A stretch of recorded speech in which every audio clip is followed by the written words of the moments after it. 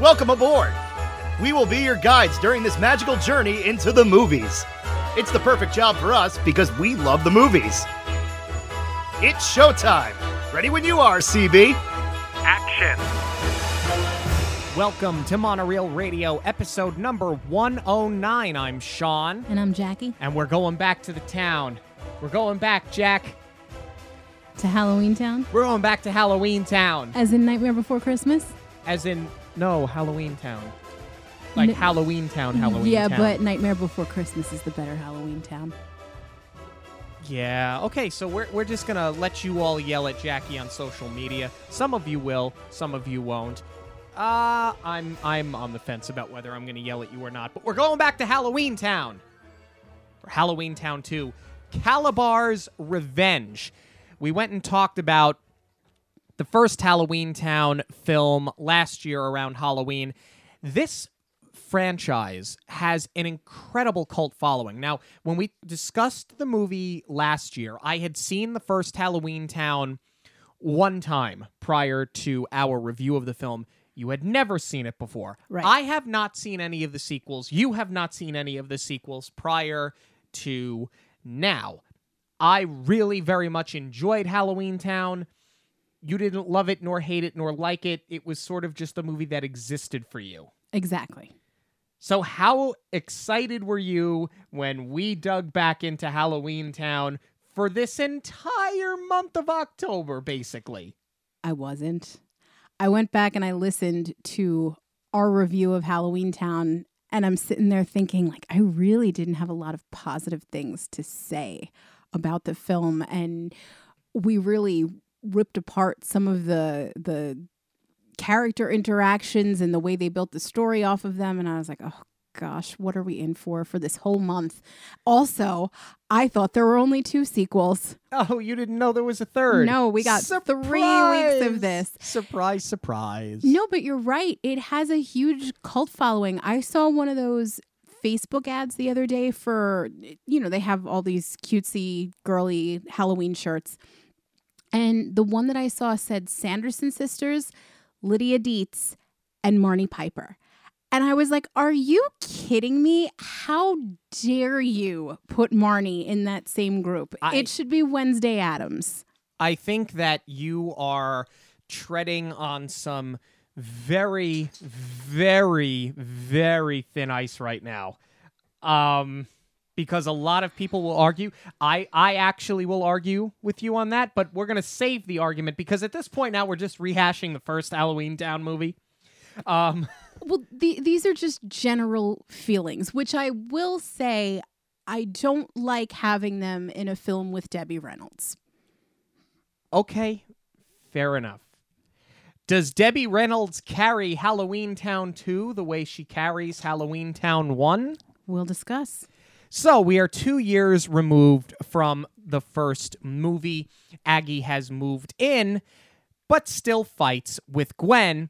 But it's Halloween night, the only night that the Cromwells can pass through the portal to go back to Halloween Town. As they host a Halloween night party, we learn that Marnie will need to go to Halloween Town for a year to finish her training with Aggie. We meet Cal and his father Alex, new neighbors who wanted to introduce themselves. While giving Cal a tour of their home, she shows him Aggie's bedroom, and Cal steals her spell book. We also see that he makes plans to take her to the high school Halloween party, and he presents her with a rose. This is very important for the story. We see that he is in fact a warlock, and that some of the magic that Aggie uses in her everyday life starts to wear off. She decides to go back to Halloween Town to check everything out and takes Marnie with her. Marnie, too, sees that her magic isn't working and that the bus that usually takes them to Halloween Town is not arriving. So she and Aggie summon the portal and return to Halloween Town, but they must be back in the human realm within 4 hours, before midnight, or they are stuck in Halloween Town until the next human calendar year, which I think they said is like centuries in Halloween Town. So It's at that point that back at the party, Alex asks Gwen to be his date to the dance, and she agrees. Aggie and Marnie arrive to Halloween Town to see that everything and everyone are turning gray, and that people, or monsters I should say, are turning into quote-unquote humans. We see Luke, and he no longer looks like an ogre. Instead, he looks the way that he did when Calabar cast a spell on him in the first movie, so that is very concerning within itself. Aggie believes that she can reverse this curse or spell with a spell of her own, but they realize that the spell book is missing, and Cal must have taken it. They then try to summon the portal, but it will not come back. We learn that Cal is Calabar's son, and he will avenge his father and take over the human realm. Marnie refuses to help Cal, so he leaves them stranded in Halloween Town. They go back to Aggie's to find her spare spell book, but then they realize that that was lost, and it likely ended up at Gort's house, because everything that is lost ends up at Gort's house. Luke turns back into a goblin, not an ogre, my apologies, and it shows that Cal's spells are already starting to wear off. At Gort's house, we learn that the book was sold at a yard sale to who else? Calabar. We also see that Aggie is turning gray, and they are now trapped at Gort's. This is all something that Cal devised up on his own. And he reappears and he tells them that he did set up this trap, and that Gwen will be at the dance with his father, Alex. So clearly, Gwen is his next target. They realize that Cal is not only targeting Gwen, but he's going to turn all of the humans at the high school into the creatures that they are dressed as. In other words, if they're dressed as a werewolf, they become a werewolf. If they're a witch, they become a witch, etc., and so forth. Sophie realizes that Alex is a golem under Cal's spell and that he's not really his father, and convinces Dylan to take her to the high school to save Gwen. Marnie tells Luke that they can't break the spell, but they may be able to find a backdoor similar to a computer hacker. They attempt a time travel spell. All of this happens in this movie. They attempt the time travel spell to escape, but Cal sets up a limbo spell. It's incredible. And he tries to get Marnie to join him. She uses the spell again and finds Luke. They are now traveling through time. They travel back to Gort's house prior to Cal's spell, and they tell Gort about the gray spell. I know this sounds very confusing. Imagine watching this for 90 minutes. Yeah, I'm wondering if we should have gone linear. I don't think it would have mattered. Too late now. Gort tells them that Calabar had this spell book 50 years ago. So he has been planning this for a very long time.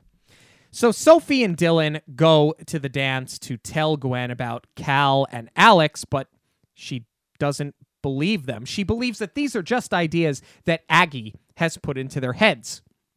Marnie and Luke figure out how to reverse the gray spell. However, they lose the time travel spell. It's like a video game put to silver screen. At the dance, Sophie exposes Alex as a golem, so Gwen turns him back into the pile of frogs that he actually is. She also realizes that unless Marnie returns within the next 10 minutes, she will be stuck in Halloween Town until the next calendar Halloween. Gort shows them a timeline that a wizard had lost and wound up at his house. So Marnie and Luke hop on her broom to fly back to present day in the human realm using the timeline as their highway. At the high school, Cal unleashes the creature spell on everyone. Knowing that they're running out of time, Marnie and Luke fly into a black hole to speed up time. I'm not making this up. They arrive in the present day, fix Aggie. This is present day in Halloween Town. They fix Aggie and they summon the portal back to the human realm. However, they have run out of time. Marnie, willing to break the rules of Merlin, calls Sophie through a skull that they call a headphone, and they convince her and Dylan to create a new spell, and they reopen the portal, and Aggie agrees, but reluctantly. When the spell works, Marnie re-enters the human realm. She literally takes Aggie's spell books from Cal She just pulls them out of his hand. And he vanishes from the human realm, though he is still alive. They reverse the creature spell, and everything returns to normal in the human realm, and then they return to Halloween Town, sans Gwen, of course, because Gwen is just never going to get on board with anything that they do, no matter how many sequels there are. And they restore Halloween Town back to, well, whatever Halloween Town's normal is. You're right there? I'm sweating. I'm sweating having gotten through that plot synopsis. Okay, so let's go back to the beginning. I appreciate that they start with a recap. Yes, they basically give you the Cliff's Notes version of the first movie.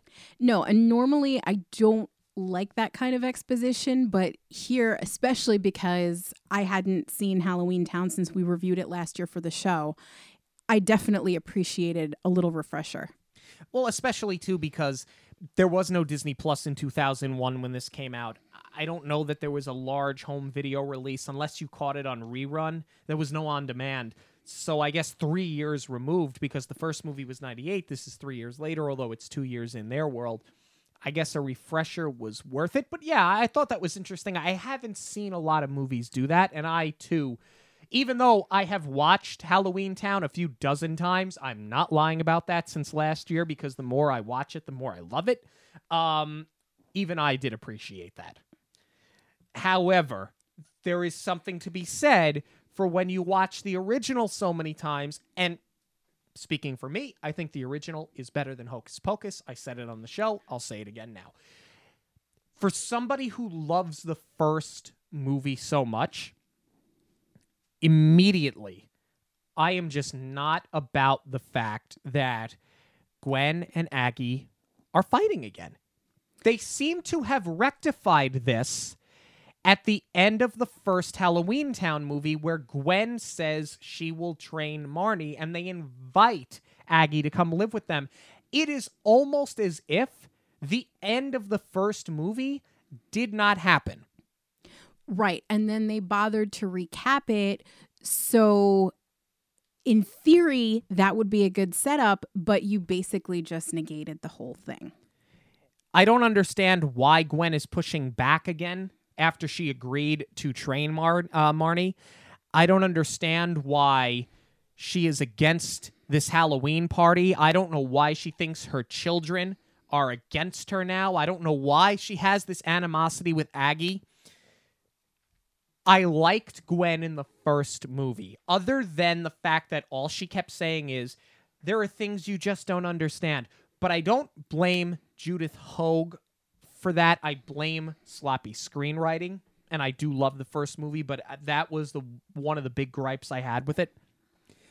I don't understand.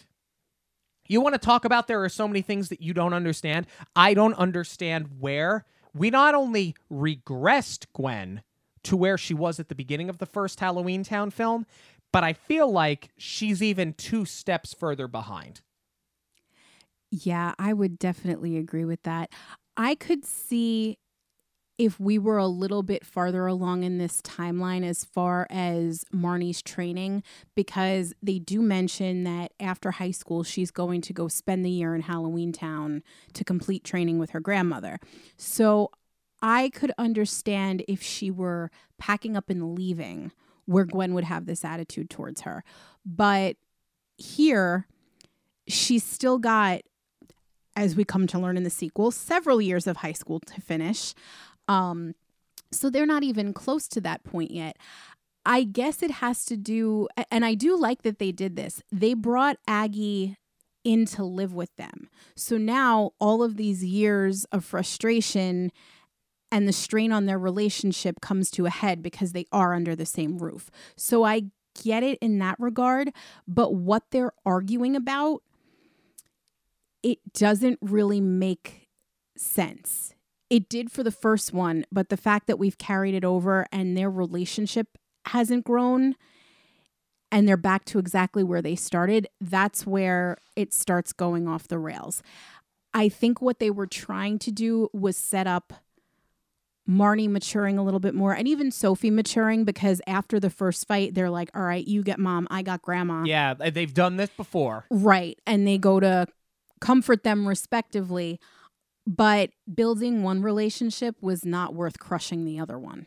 And here's the thing. If they would have had a throwaway line about, Mom, I've had this conversation with you before, and you did it on 4th of July. I'm making up something stupid, but there's no, it's not as if they've given you any backstory through dialogue to show that they've worn on each other, that Aggie is not understanding that she is in the human realm and that she can't produce magic the way she's used to doing it in Halloween Town. There's just nothing there that justifies this.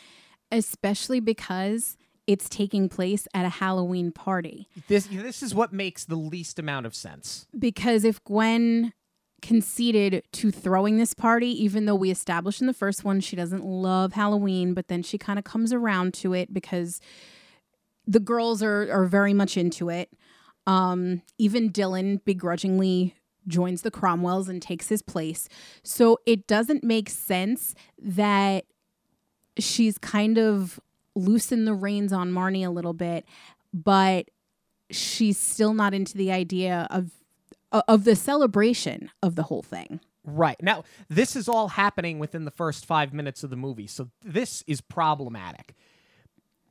And you mentioned it, you hit the nail right on the head. She's doing this on Halloween night, the one night where their behavior should be acceptable, where it should be allowed. I mean, to the point where Aggie is giving away hats and Halloween attire to the children at the party, and Gwen takes it away and says, dress up's over.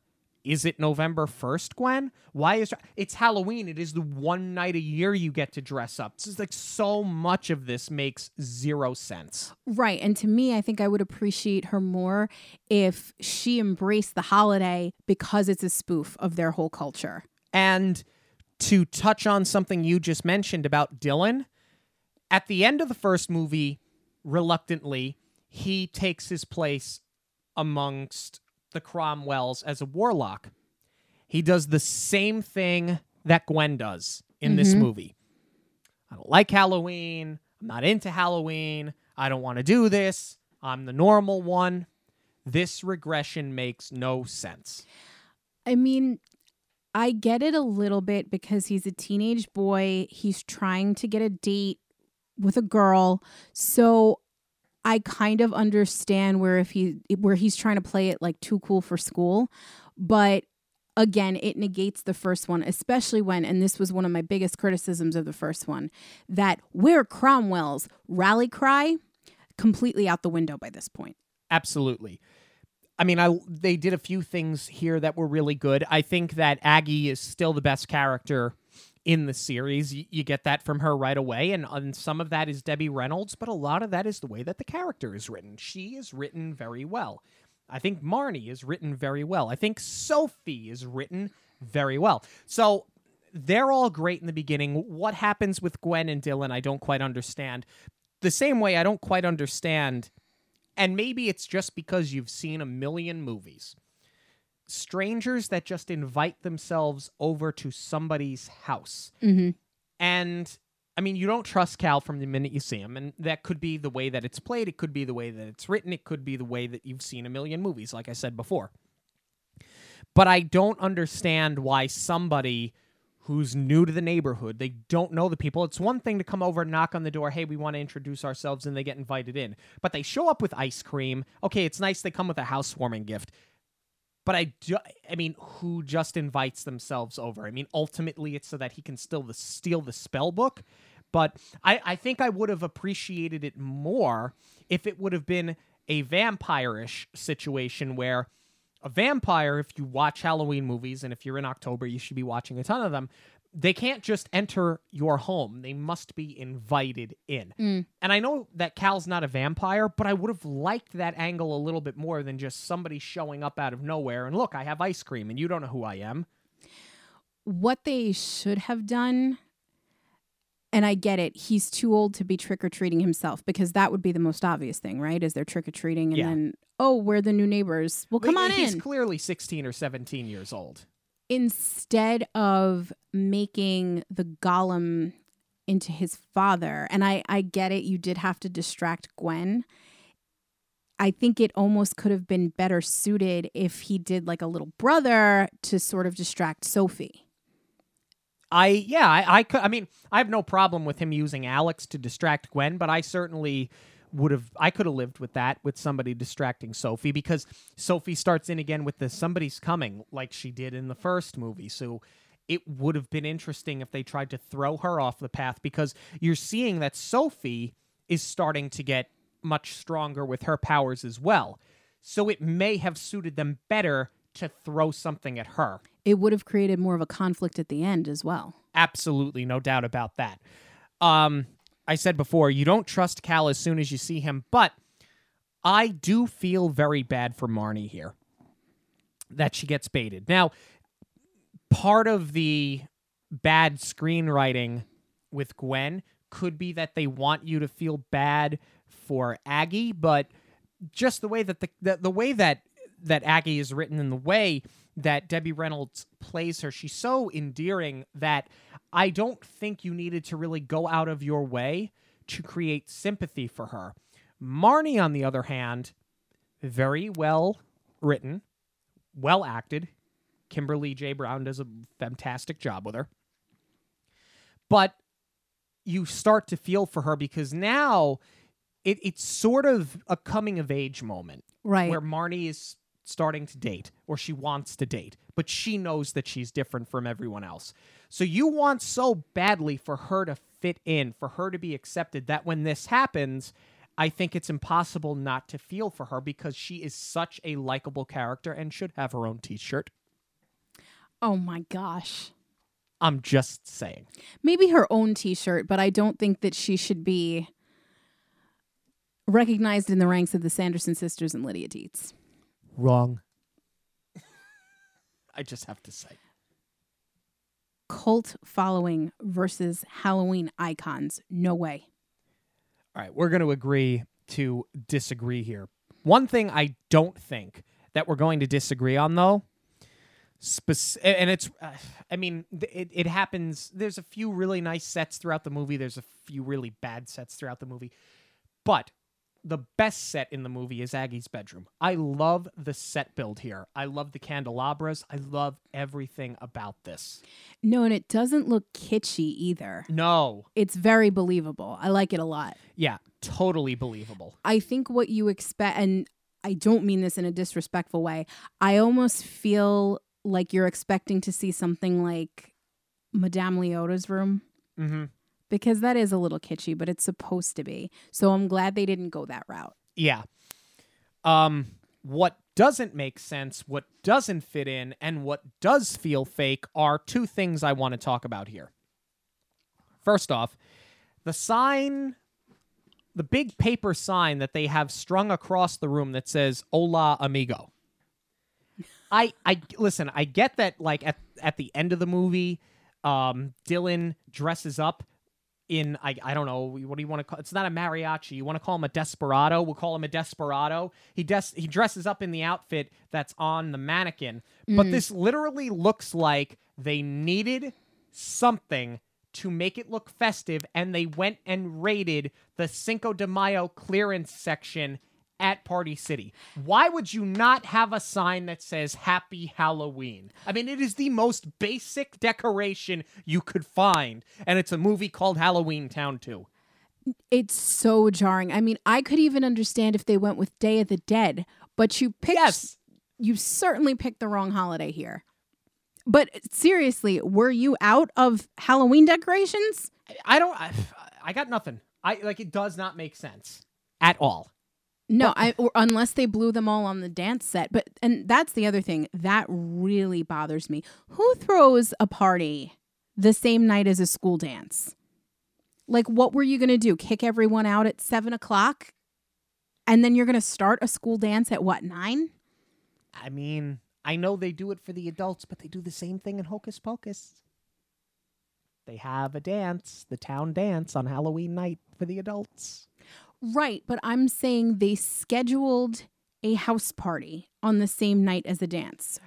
Yeah, all right. Why would you do that? Fine. Yeah, that doesn't make a ton of sense either. I also think it would have served. I do like what they did here as far as making it a time travel movie, and we're working almost in real time because there's like a 4-hour window that they have to get everything done. Yeah. But I almost feel like it would have been more effective if it was a 24-hour window. So you have their party on Friday night, especially when Alex and Cal are asking for dates, and it's like, all right, I'll see you in an hour. And then you're going to, what, leave and then pick them up again? Yeah, it's all very, very strange.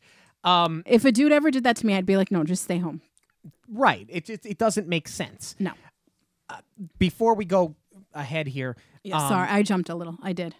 I will say, as you watch the movie, this time travel, dimension jumping, it plays out better on screen than it reads on paper. It's very It's like Escape to Witch Mountain. It's very confusing to read, but it's easy to watch.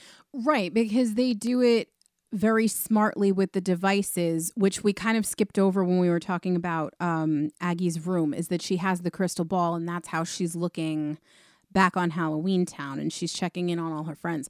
I like that they did that. I like that they gave her a little bit of longing, even though she is with her family.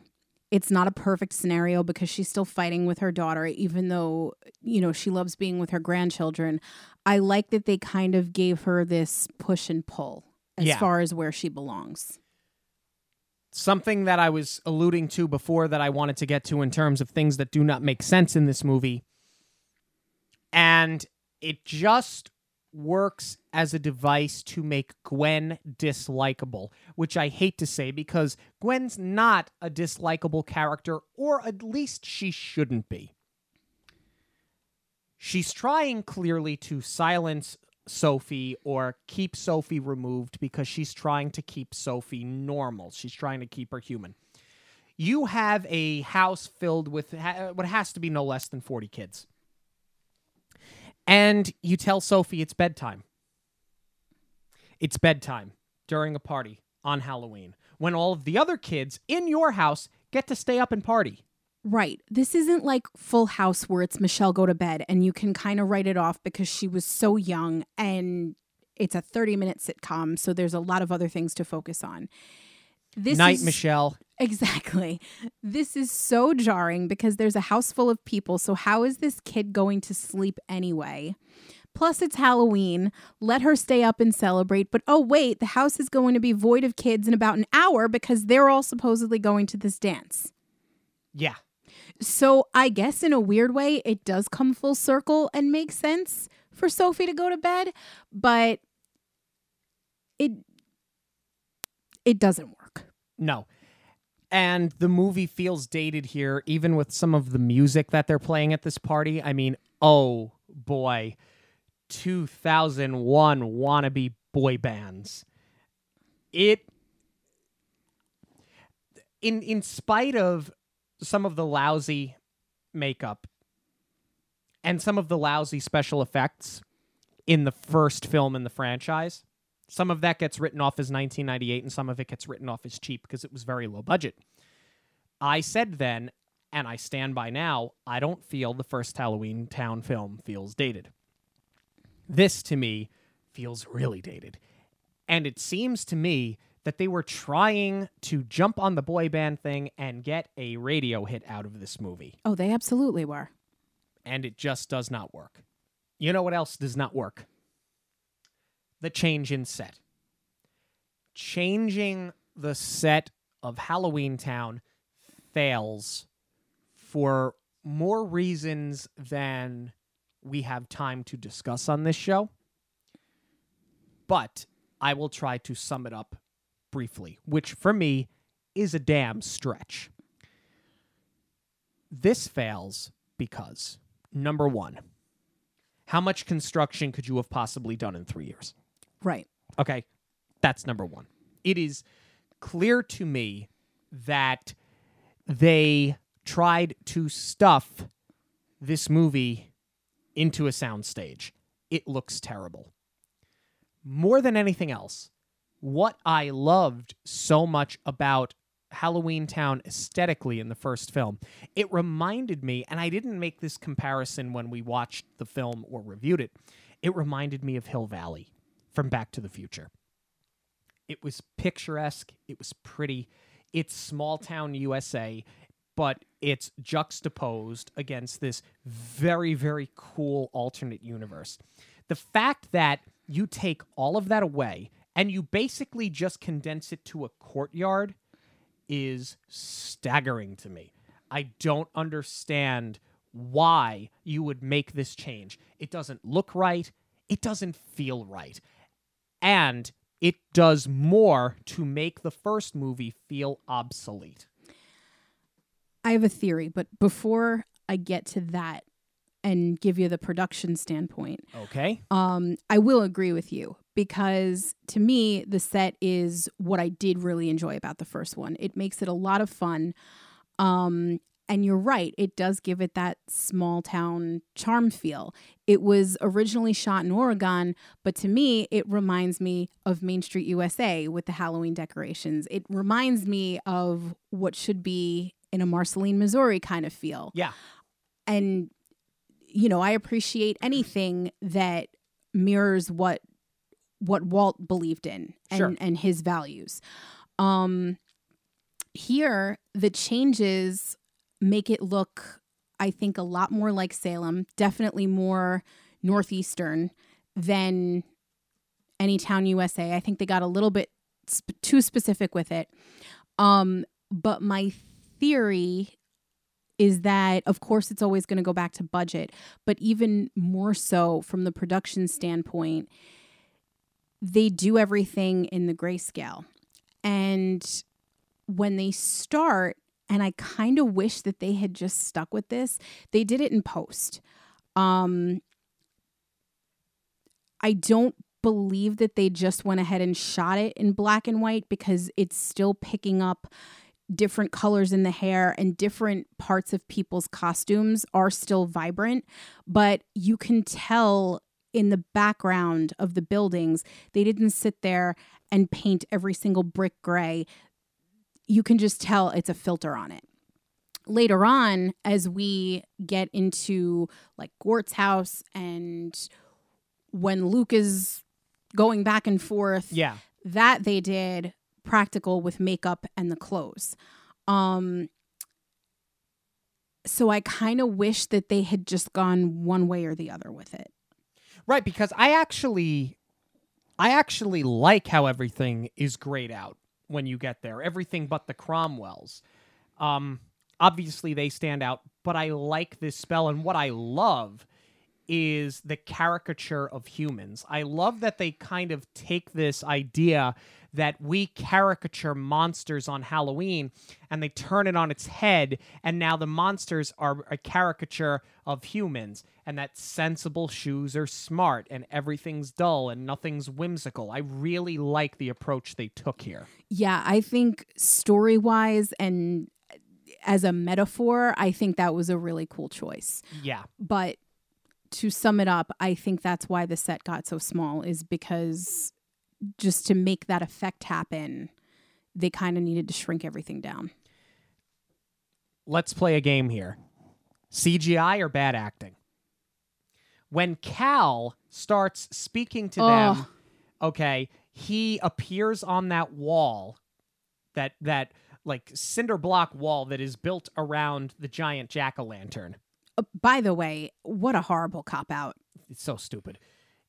The actor who plays Cal is not a bad actor. He's very good in the rest of the movie. Here, though, he is so mechanical and robotic. So is it poorly acted? Or is it bad CGI that they were trying to give exposition to? That's tough. I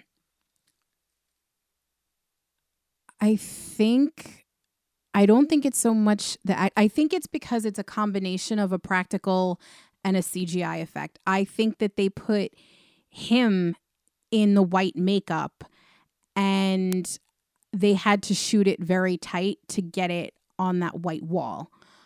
Otherwise, you'd have a horrible halo of green around his face where the green screen is poking through. So I don't think that was him so much as it was that they had to shoot him really tight. He just seems stiff, right? Absolutely. But I like how they tie things back to the first movie as soon as you get into Halloween Town. I like that we get Luke again. And I think that Luke's face piece, it was a face piece that I really liked in the first movie. I think it's even better here. Now, it could be because the actor has grown up a little bit, so his as funny as this sounds, his face has grown into the face piece a little bit more. It doesn't look so big on him. It doesn't look like he's wearing a mask. But I think that was really well done. I think the makeup overall is so much better in this film because that was one of my biggest criticisms of the first one is that you're entering a town called Halloween Town and these look like masks that you can buy at Party City. They look like really cheap Halloween masks. So I think they definitely stepped it up as far as, just enhancing the features instead of doing like a gigantic piece that just goes over your head like a bag. Right, because for the most part, that's what this movie is about. When it comes to the makeup and the characters, you don't have quite as many of the whimsical, dare I even say Burton-esque at times, characters in this one that you do in the first one. No, and I did miss that. And that was actually something again, you hated, and now you missed it. Yeah. I was very critical of it when we reviewed it, was that you're meeting all of these characters and you see, that was it. I appreciated that they all had a function, but my criticism was that you're in Halloween Town. Why is it not more like Nightmare Before Christmas where, it's one person's job, like instead of a barber, maybe you're making shrunken heads. Or instead of, Nightmare did have a mayor too, but I feel like everyone's job should not have been a normal job that you would see in everyday life, and it should have been geared specifically towards Halloween. Like maybe you don't have a woodworker, but you have a pumpkin carver instead. That's what I wanted to see more of. But I will say that I did miss seeing it in any capacity in this film because aside from the fact that they've dulled down the characters, you don't get that scavenger hunt where you're in and out of all the shops and you are meeting all these different people. Yeah. Let's talk about Gort for a second because he's one of the very few new characters that we are introduced to in this movie. He might be one of the best characters that we've seen in the first two movies. Certainly one of the best actors, I think, because I love how he plays both extremes, the dull human and the whimsical Gort. And he's able to switch back and obviously it's different cuts because he has different makeup, he has different outfits, so they're cutting back and forth, but it is so seamless the way that he plays both extremes. I really, really enjoyed this character here. I agree with everything that you said. Yeah, the actor is excellent. And I like that they're so vastly different. Yeah, he loves the fact that his, Gort, as he is, loves the mess. But then human Gort wants to tidy everything up. He's wearing a suit. He's wearing a suit, and I have to make sure all my socks are matched. But it's like, it is like if you gave Danny Tanner Valium. That is what this character is, and it's absolutely brilliant. The socks are a great running bit, by the way, because, yeah, think about it. What do you always lose? You always end up with the one sock, and that's the joke, is that nobody knows where it goes. It gets lost in the washing machine and sucked through a portal, for all you know. Sure. But I love that they gave that theory a tangible ending. Yeah. And then they get stuck. It's almost like a purgatory trying to match these socks. Yes, it's true. It's really, really good. Let's talk about this time travel and the timeline specifically. They make mention of Merlin throughout the movie and the rules of Merlin. I like that. I like it. I like that you can actually tie this back to another Disney film. I like that you can tie this back to The Sword and the Stone, where Merlin does jump between time and space. Not that they make that connection, it's just the connection that I made, which I really, really enjoyed. I had a good laugh and a nice smile on my face over that the more I thought about it. But if they're trying to time travel to stop Cal, if they're trying to find the book, if they're trying to get to the point where Aggie is no longer under the gray spell, why did they wait as far into the movie as they did for Gort to offer it? If you have you literally, if the ultimate goal is, gee, we need to go back to such and such a date. Well, it just so happens that I have this time travel vehicle, but I'm not going to tell you about it for a half an hour. Yeah, this is where the pacing of the movie completely goes off the rails, because I think the setup was good up until this point, but Gort holding back that piece of information, coupled with the fact that the second act has so many dialogue-heavy scenes because of all the time travel, the movie kind of starts crashing and burning here for me. The other big error with all of the time travel is not even the jumps through time, it's the jump into present, because I don't know if you picked up on this, Halloween Town is always daytime. Yes. It is in the first one, and then this one they leave at night because they're supposed to be going to the party, so it's like 8, 9 o'clock, but it's daytime when they get to Halloween Town. I never picked up on that. Until you pointed it out to me here, I never picked up on that. I don't know if that's supposed to be part of the alternate universe. That's something we're going to have to look out for in the next two. Yeah, I think that you're right here. Let's go back into the human realm. Actually, no, I want to make one more point before we go to the human realm. We're going to stay in Halloween Town for a minute here.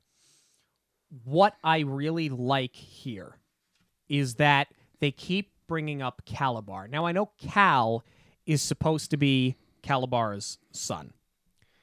And the movie is called Calabar's Revenge. And it can be a little confusing because it's Calabar's Revenge, therefore you assume that Calabar is going to be in the movie. Here's the thing. Calabar's Revenge, the spelling of Calabar in the second movie, completely different from the spelling of Calabar in the first movie. So they trick you. They trick you because it's not Calabar's revenge, it's Cal's revenge. Right. Revenge for his father. So that is not overtly explained. You just kind of need to be up on your Halloween Town to pick up on that. Mm-hmm. But I do like how they bring it back to him and how they bring it back to the fact that this was not just a fly-by-night plan for Calabar. If this movie does a lot to negate a lot of things in the first movie. I'm not going to say that it hurts the first movie, because the first movie is vastly better than this. But I like that for all of the problems that it causes with the first movie, this storyline, where he has been planning this for decades, makes him so much stronger as a villain. I like him as a villain in the first movie. I like him more in retrospect, having seen the second movie. See, I think this ends up hurting itself because they give you the throwaway line in the beginning that her bag isn't working, so she wants to go back to check on it. If that was supposed to be the device that got Aggie back to Halloween Town, that's all you had to do. I feel like the thing with 2 books and Calabar had one, and the wild goose chase where they go searching for the book, but then Gorg was supposed to have the copy and he had gotten rid of it already. I feel like this just gets so overly complicated.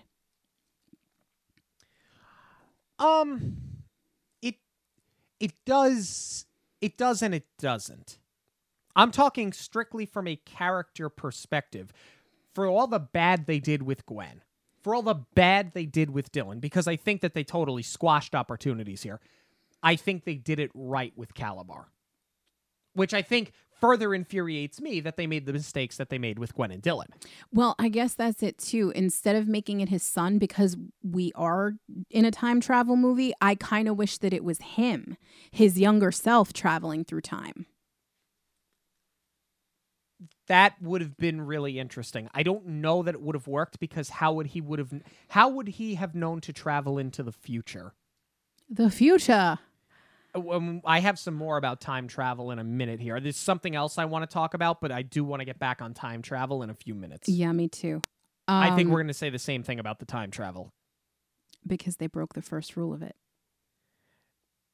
Which is what? Don't interact and don't touch anything? Yeah, and there's no way they didn't see themselves.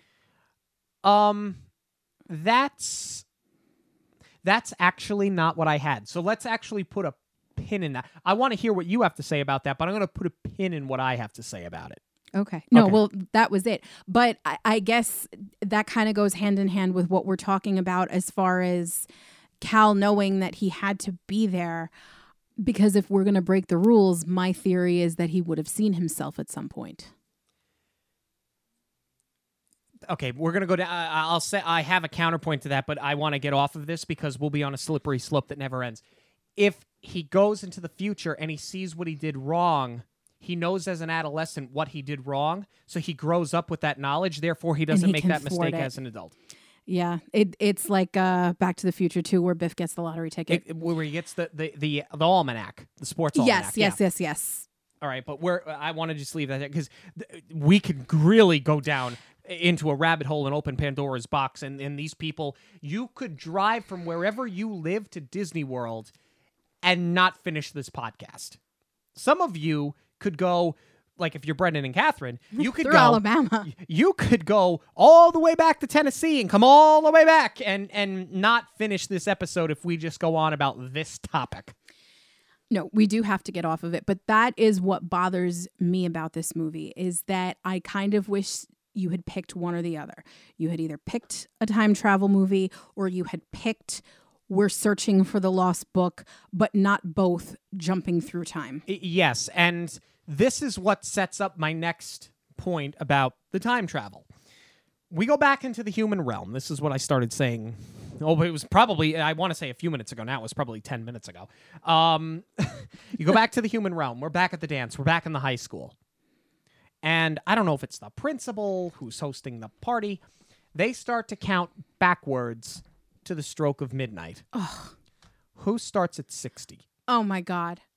Now, I understand for the purpose of the movie, they're trying to give you context as to how much time is left to add drama to the fact that Luke and Marnie may not be able to get back, and that's what leads them into this black hole. However, you have a time travel spell. You have used it to go back in time 5 minutes. 5 minutes, not 5 minutes in real time. You went back. No, they did. They went back 5 minutes in real time because that was the scene you're talking about where they're watching their previous interaction and he's saying, what kind of spell is this? This is only 5 minutes ago. And she's like, well, I'm still learning how to use it. Right. It wasn't strong enough to get them farther back. Okay. Then they go too far. So guess what? You own a time travel spell. It doesn't matter if the calendar turns to November 1st. And that you would be stuck in Halloween Town because you have a time travel spell. If you could travel back 5 minutes, you could travel back a half an hour. You could travel back 2 days. You have a time travel spell. Use it. Use it. See, I didn't even pick up on that because it is so unbelievably distracting to me counting down from 60. 30 is even egregious, but who does that? You don't even do that on New Year's. No, you start at 10. Exactly. I mean, counting it out loud, you start at 10. Right. But if you have a time travel spell, use it, folks. Marnie, you're very smart. Use it.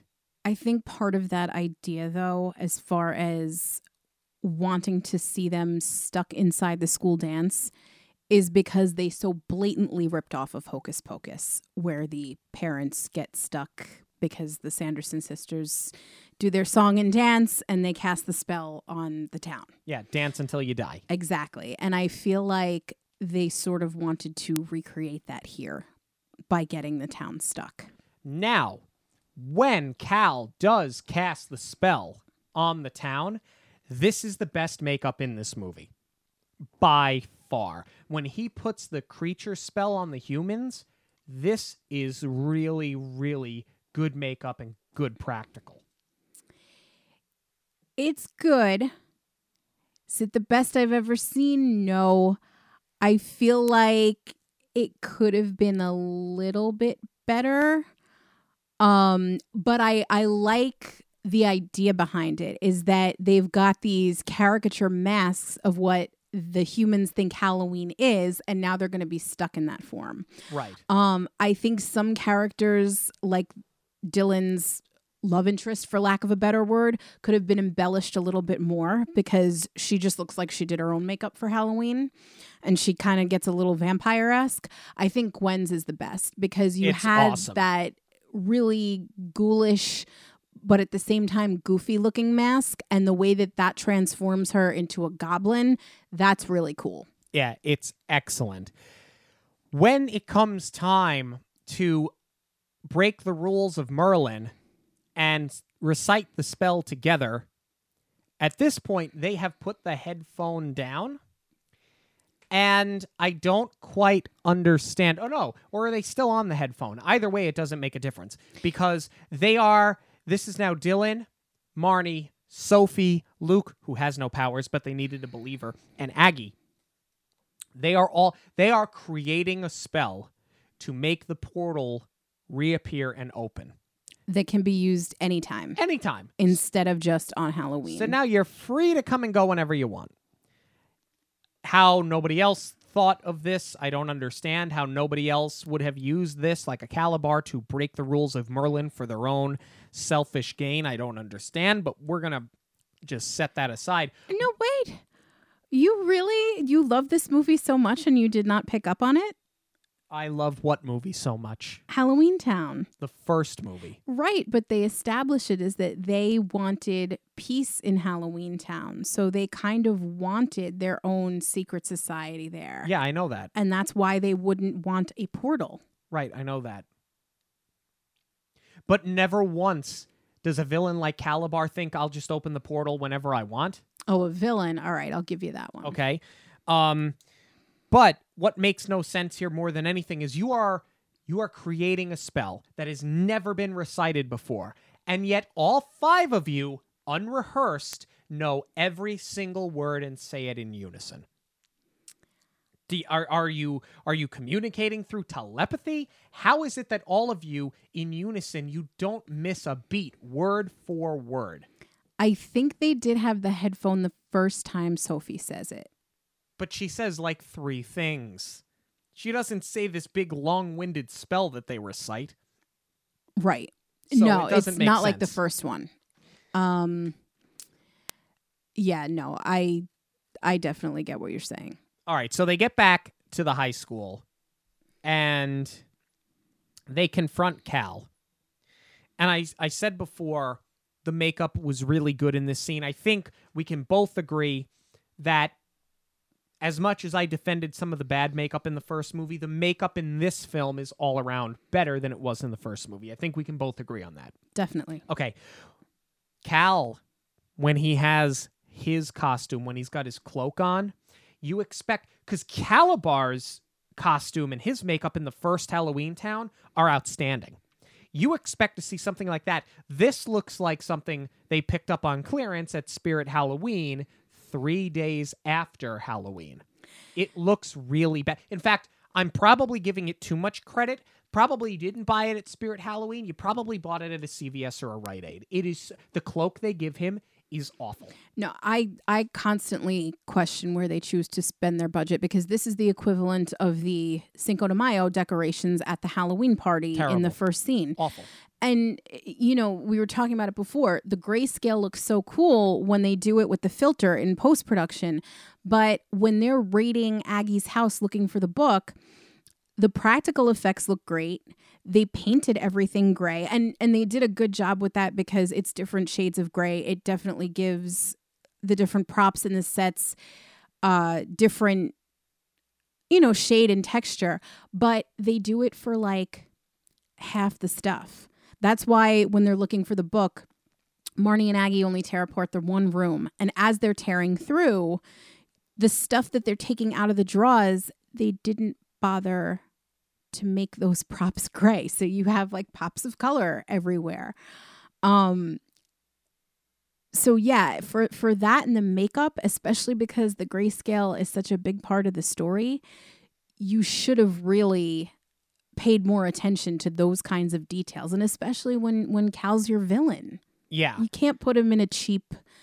It's like the equivalent of the frog costume that Alex is wearing. I give that a pass, though, because... It's supposed to look hokey. Yeah, it is. But I get what you mean, though. Which, by the way, we didn't talk about that. I didn't pick up on it at all the first time we watched it. But the second time, once you know he's the Gollum, I just thought he was like kind of a weird, creepy guy with all of these frog sayings and green things that he's obsessing over. So that's really well done. Yeah. Because once you realize how many lines that he has where he keeps talking about her green eyes and... They're like lily pads. Yeah. I thought it was such a weird thing to say. And I was like, oh no, they were dropping those breadcrumbs all over the place. Where they did drop breadcrumbs early in a movie, it was smart. I absolutely think so. The ending of this movie is so anticlimactic. Yeah. Marnie literally just pulls the two books out of his hands and he screams and vanishes. Why? I mean, you actually had to defeat Calabar.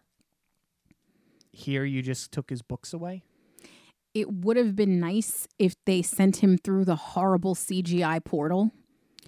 And then maybe that could set up your third, because now you've just sent him to Halloween Town. They can't necessarily get back. Well, I mean, they can, because they can go back and forth through the portal that they just created. But it's like you're setting up people that you care about, and now they have to deal with him. Right. Like, you would think that would lead to the next movie. Which I have to imagine at this point they know they're going to do. Right. So I guess we're going to find out next week if that actually comes to fruition or not. But really, really, really lame ending. Do you have any other notes on this film before we go into our final review? No. Okay. I guess I'll go first. Sure. Okay. So I love Halloween Town. I love the first one. I love everything about the first one. So sitting down to watch this, I was so excited. And is it why I scrutinized everything they did in this movie so heavily? You can make the case for that. I think anytime anybody really loves a film, they're going to scrutinize a sequel, especially when they get things wrong. Let me talk about a couple of the things that they got right. Obviously, we talked about the makeup and some of the caricatures of the humans, but I think what this film does best of all is that it builds the relationship between Luke and Marnie. I like how they built on that from the first movie. I thought as a duo, they were great. And that's about as far as I can go in terms of talking about all of the good stuff. The bad stuff, I've already run through it. I think watching this movie more and more, as we did watch it a couple of times this week, the movie got better the second time around. I think part of that is because it does play out pretty well on screen. It's better on screen than it is on paper, as I mentioned before, but it's still convoluted the first time you see it. But it could have been better. It should have been better. And I think when you have a movie as good as the first one, and when all of the characters in the first movie, as much as you didn't love it, even you can admit they all had a proper character arc. The fact that that happens in the first and you do virtually nothing to build on it. I mean, these characters are basically the exact same thing that they were in the first, Some of them are worse off. That, to me, is the most egregious mistake they made in Halloween Town 2. I would definitely agree with you. I will start off by saying I love Debbie Reynolds. This isn't going to be pretty. No. There's really nothing that I take away from this film other than a fun performance by her. And I definitely appreciate her. And I will say that I do even appreciate the first film a bit more now, having seen this. For me, I don't like that there's no character growth from the first to the second. I definitely agree with you there. But what's worse for me is how unnecessarily complicated that this story gets. To me, I thought it was a really interesting idea to put the time limit on them, that they have to get this done before midnight. And I wish that we could have just stayed in that context in real time, where they're rushing to get it done and they're rushing to find this book to make it back. I don't think that they were intending to rip off Back to the Future, but where they start to tiptoe into pulling from the time travel, they don't follow through because they don't talk about what the stakes are going to be if they don't succeed. I mean, yes, you know that Cal is going to win and you understand that it's going to affect the real world, but they don't talk about how it's going to change the present. They're just talking about it in the context of, well, the villain wins and everybody that we care about is in big trouble. So they totally lose that element of resetting the timeline. And they could have circled back around to what that could mean for Halloween Town if he succeeds in the real world. And I thought that would have been a more interesting movie if you were going to stick with the time travel.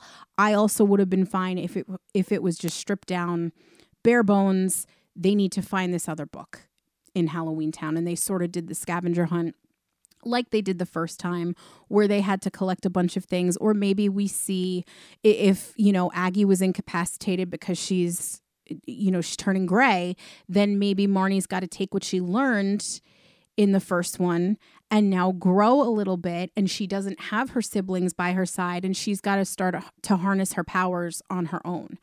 I think either of those options are preferable to what we have, especially because the way that they had to tell this story, it became so dialogue heavy. They get stuck in Gort's house, and while it's a cool set, and yes, while it is cool where he's jumping back and forth from grayscale to color once they figure out how the backwards spell works, there are so many dialogue things that are happening in that second act, like Sophie working out that Alex is a golem. And then subsequently, the next scene is when Marnie figures out how to reverse the spell. Those are both two very wordy scenes, only coming from one character at a time. It just kills the pacing of the whole thing. And I feel that's what I honestly remember most about this film is I feel like I got stuck in a time warp, just getting sucked into those scenes. And it just bothers me and it drags. So for me, this one doesn't even come close to the first one, which I didn't love, but I will say that I do like it a little bit more now.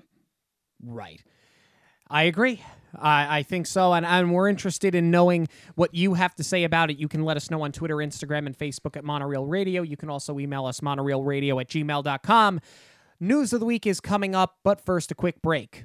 If you're thinking of taking a Disney trip this year, whether it's Walt Disney World in Florida, Disneyland in California, a Disney cruise, or Aulani in Hawaii, get in touch with me for a free quote. I would love to help you plan a trip for you and your family. Or even if you've already booked, reach out. I want to help get you the best deal possible. You can contact me on any of the Monorail Radio social media outlets, or shoot me an email at j.zolezzi, that's Zolezzi, at magicalvacationplanner.com. All right, a little housekeeping this week. We have a watch party coming up for The Nightmare Before Christmas. It's going to be on our Facebook page, so make sure you go and like us on Facebook at Monorail Radio. It was supposed to be earlier this week, but hey, things happen, so it's actually going to happen now on Thursday, October the 8th at 8 p.m. Eastern Standard Time. We're going to hang out, and we're going to do a Facebook live watch party, and we're going to watch Nightmare on Disney+. So if you guys want to come by, please drop by, invite a friend, because we do have a fun prize to give away, but you're going to have to watch to win the prize, and you're going to have to watch to figure out what the prize is. I'm not giving it away just yet. Not changing times. The Monorail meetup at Dockside Margaritas. We would love to see you in Disney Springs on Sunday, October 25th at 3 p.m. for some drinks and some movie discussions. Be hanging out and having a good time. Socially distant, but we will be having a good time. You can criticize me from 6 feet away for my feelings on these movies. And you can criticize me 6 feet away in regards to my opinion of Hocus Pocus, because apparently it's not a popular opinion. Who'da thunk it? Another unpopular opinion is my lack of enthusiasm for the new Disney Plus drop. Oh. High School Musical, the holiday special. Oh, come on. Who doesn't love a good holiday special? Go ahead and ask the Star Wars universe. Yeah, what could go wrong? That's going to drop on Disney Plus on December 11th. Hey, I'm all for it. Why not? Listen, let's have a little bit of fun this holiday season. Why not? Why not a little High School Musical, the series? It's also going to include a sneak peek at the second season. Oh, joy. Ka-ching. Thank you guys so much for joining us this and every week on Monorail Radio. Don't forget to follow us on Twitter, Instagram, Facebook, and TikTok at Monorail Radio. Jump over to monorailradio.com where you have links to every episode of the show. You can also like, subscribe, and rate us on your podcast platform of choice.